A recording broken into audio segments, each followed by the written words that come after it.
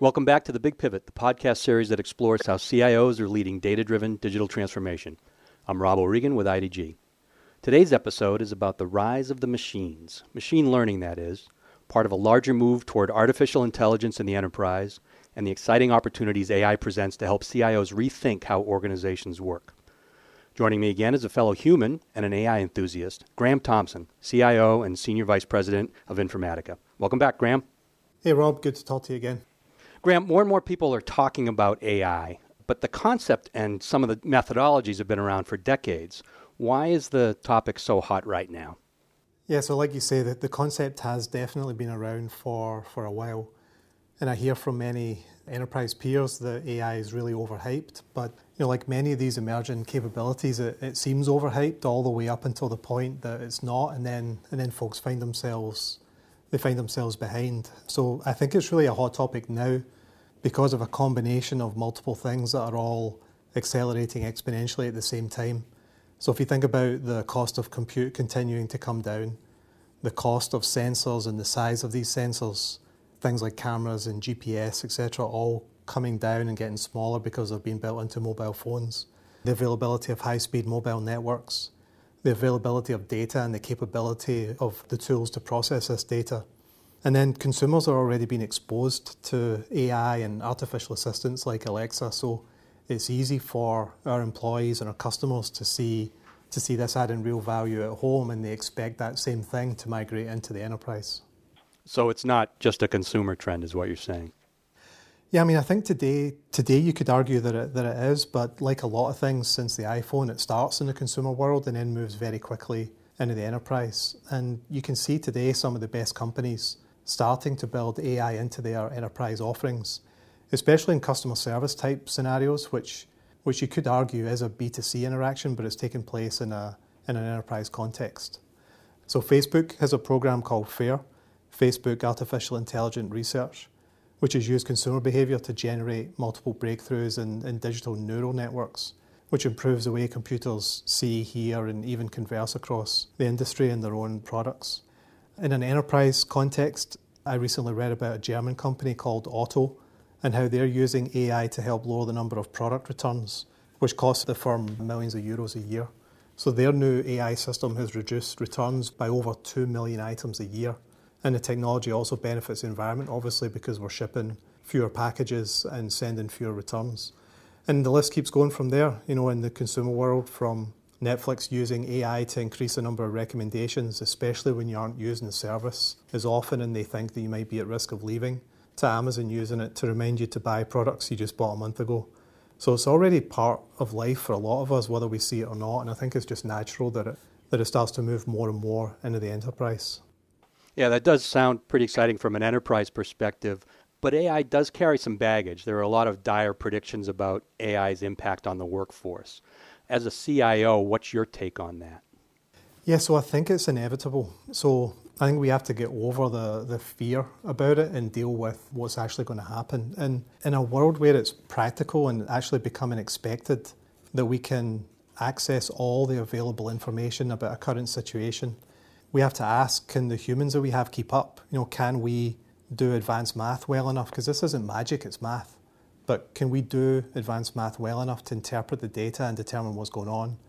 Can we afford to pay enough people who can do advanced math to keep up? I would argue that we cannot. And this will mean that some jobs that are done by humans today will be done by machines in the future, or at the very least, the humans will be assisted by machines. To be realistic about this, I think the impact on some jobs will be very severe.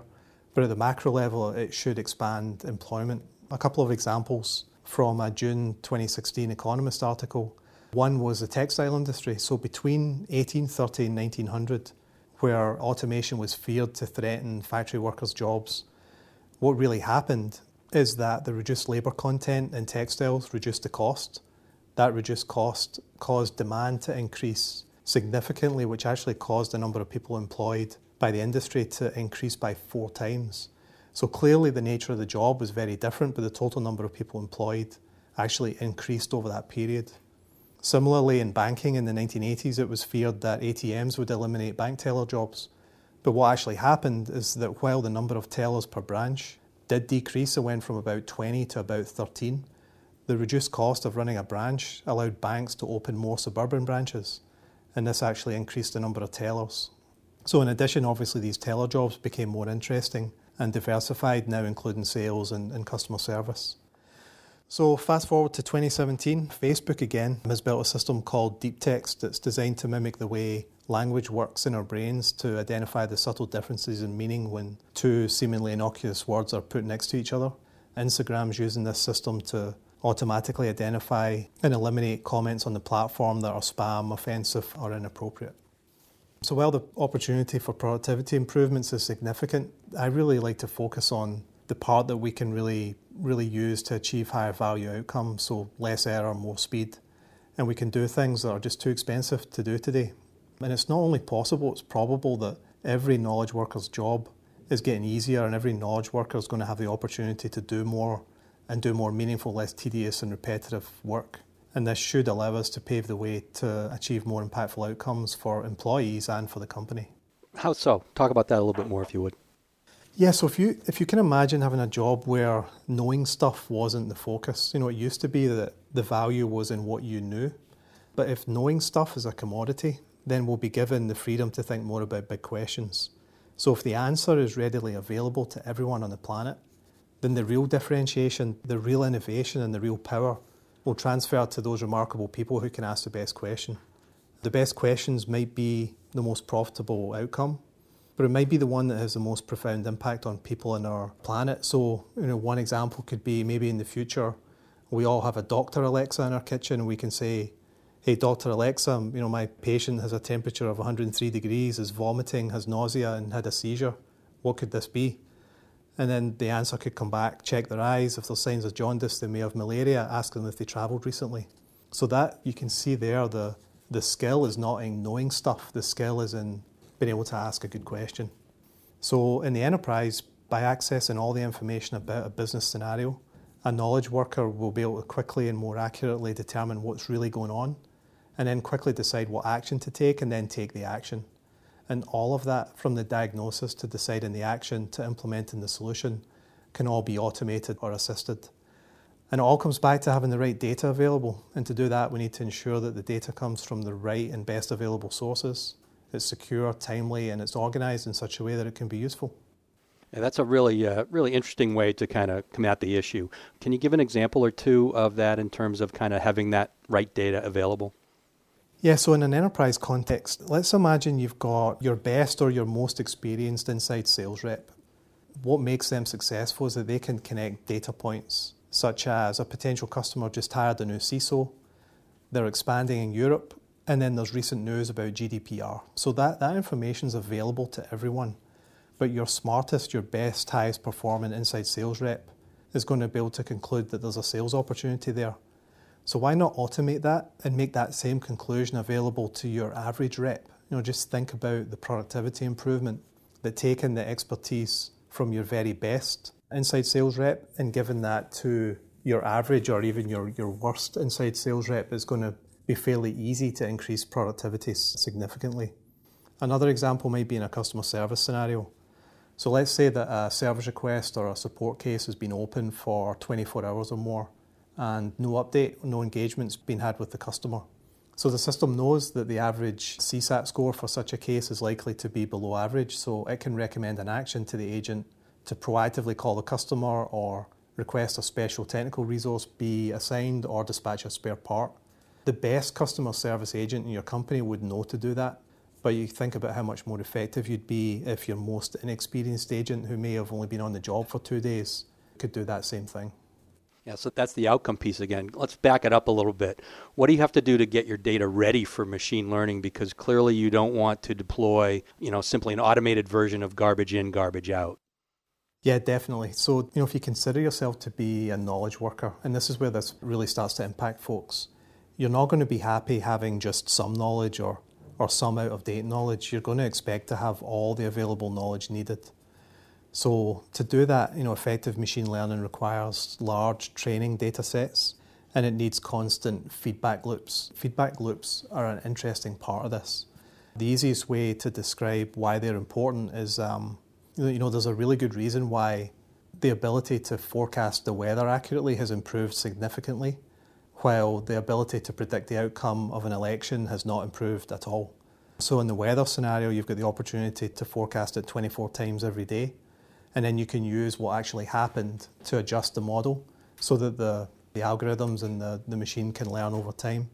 Whereas with an election, it only happens so infrequently that there's not enough feedback to adjust the model. So there's more to it than just having the data available. You need to have enough data so that there's a big enough pool for the algorithms to learn and to be able to have feedback loops so that you can constantly improve. So that's the data piece. How do you introduce machine learning into your culture to make it less threatening or more accessible to people? I think it's important to avoid the boil the ocean trap here. So personally, I'd start with a simple use case that allows a business function to accomplish something they couldn't otherwise do, or that would be so much human effort that it really wasn't profitable to do or likely to be done. So for example, if we at Informatica engage a customer on a data management initiative, we advise that the first thing they do is catalog all the data. Now, fortunately, we have tools to make this easier, and we've recently added an AI component to this where the tools will learn based on feedback. So let's take an example of a company with a GDPR initiative again. And let's say they want to figure out where all their customer data is in their entire ecosystem. So the first thing we do is run our enterprise information catalog against their entire application infrastructure, and it would find all the tables that contain customer data. We then use advanced statistical and machine learning techniques to identify and relate customer data. And then this is augmented with user input, similar to how you and I may tag a photo in Facebook. And that would locate all the other places where the customer info may exist. So there's no way a human on our own could ever do this in a scalable, cost-effective way. So by starting somewhere like this, that you're not threatening eliminating people's jobs, you're not dumbing down someone's function, you're really allowing a business user to accomplish something that has value to them, but something that they could never have done without the capabilities that AI and machine learning provide. So what you're describing, it's clear you can start to see that beyond just faster decision making or knowledge sharing, that AI-based data management can really start to have an impact on how companies do business. Can you talk a little bit more about kind of that broader impact? Yeah, so I think, Rob, as we sit here in the middle of 2017, there's definitely an expectation from our customers, our employees and other stakeholders that we leverage all available data to improve outcomes for everyone. People see it in their personal lives as a consumer, and they expect that everyone is going to be able to replicate that best experience that they've ever had. So to do this, the first thing we have to do is know where all the data is, just like we care to know where the other assets that we have physically reside. But unfortunately, data in or about an enterprise is so dispersed via multiple applications on-prem and multiple vendor clouds, the task becomes very difficult very quickly. So if we can teach our tools to automatically find that right data, catalog it properly, we can speed up that journey. And by doing it at scale over thousands of customer environments, I think there's an opportunity to learn from that metadata that process creates and then reduce the time to value for all of our customers so that they can spend more of their time using the data to generate outcomes. So I think we really have to start there. Better, faster outcomes at scale. That sounds pretty cool. Any other closing thoughts? Yeah, so I think this is definitely a topic I'm excited about, and it's also one that is rightly causing concern about the impact it has, especially on white-collar jobs. But I think it's important to point out that, as with all progress, there isn't an option to go back. So even if we wanted to go back, we can't. And as hard as it might be at the micro level where some of the impact is going to be felt, I think we need leaders to embrace the macro level opportunities that it creates and think about it as the next logical step in the series of industrial revolutions that we've gone through. We think about things like artists creating new forms of art using artificial neural networks, Zebra Medical Vision using AI to predict and prevent disease, Descartes Labs using AI to prevent food shortages by predicting crop yields. So while this will destroy some jobs, it will create many more. And rather than replacing humans, I really think that ultimately it will enable us to do much more and accomplish things that just can't be done today. Thanks, Graham. It is comforting to hear that machine learning and AI aren't automating us mere mortals out of jobs, but can actually add to our intelligence, with the understanding that, of course, we first need to add intelligence into how we manage the data. That'll wrap up today's episode. Hopefully you're leaving a bit more excited about the possibilities that AI and machine learning bring to data management and governance. As Graham emphasized, these technologies are quickly becoming a requirement for data-driven digital transformation. You can catch up on all the Big Pivot episodes by subscribing to the IDG Tech Talk channel on SoundCloud and on iTunes. Thanks for listening. For Informatica and IDG, I'm Rob O'Regan.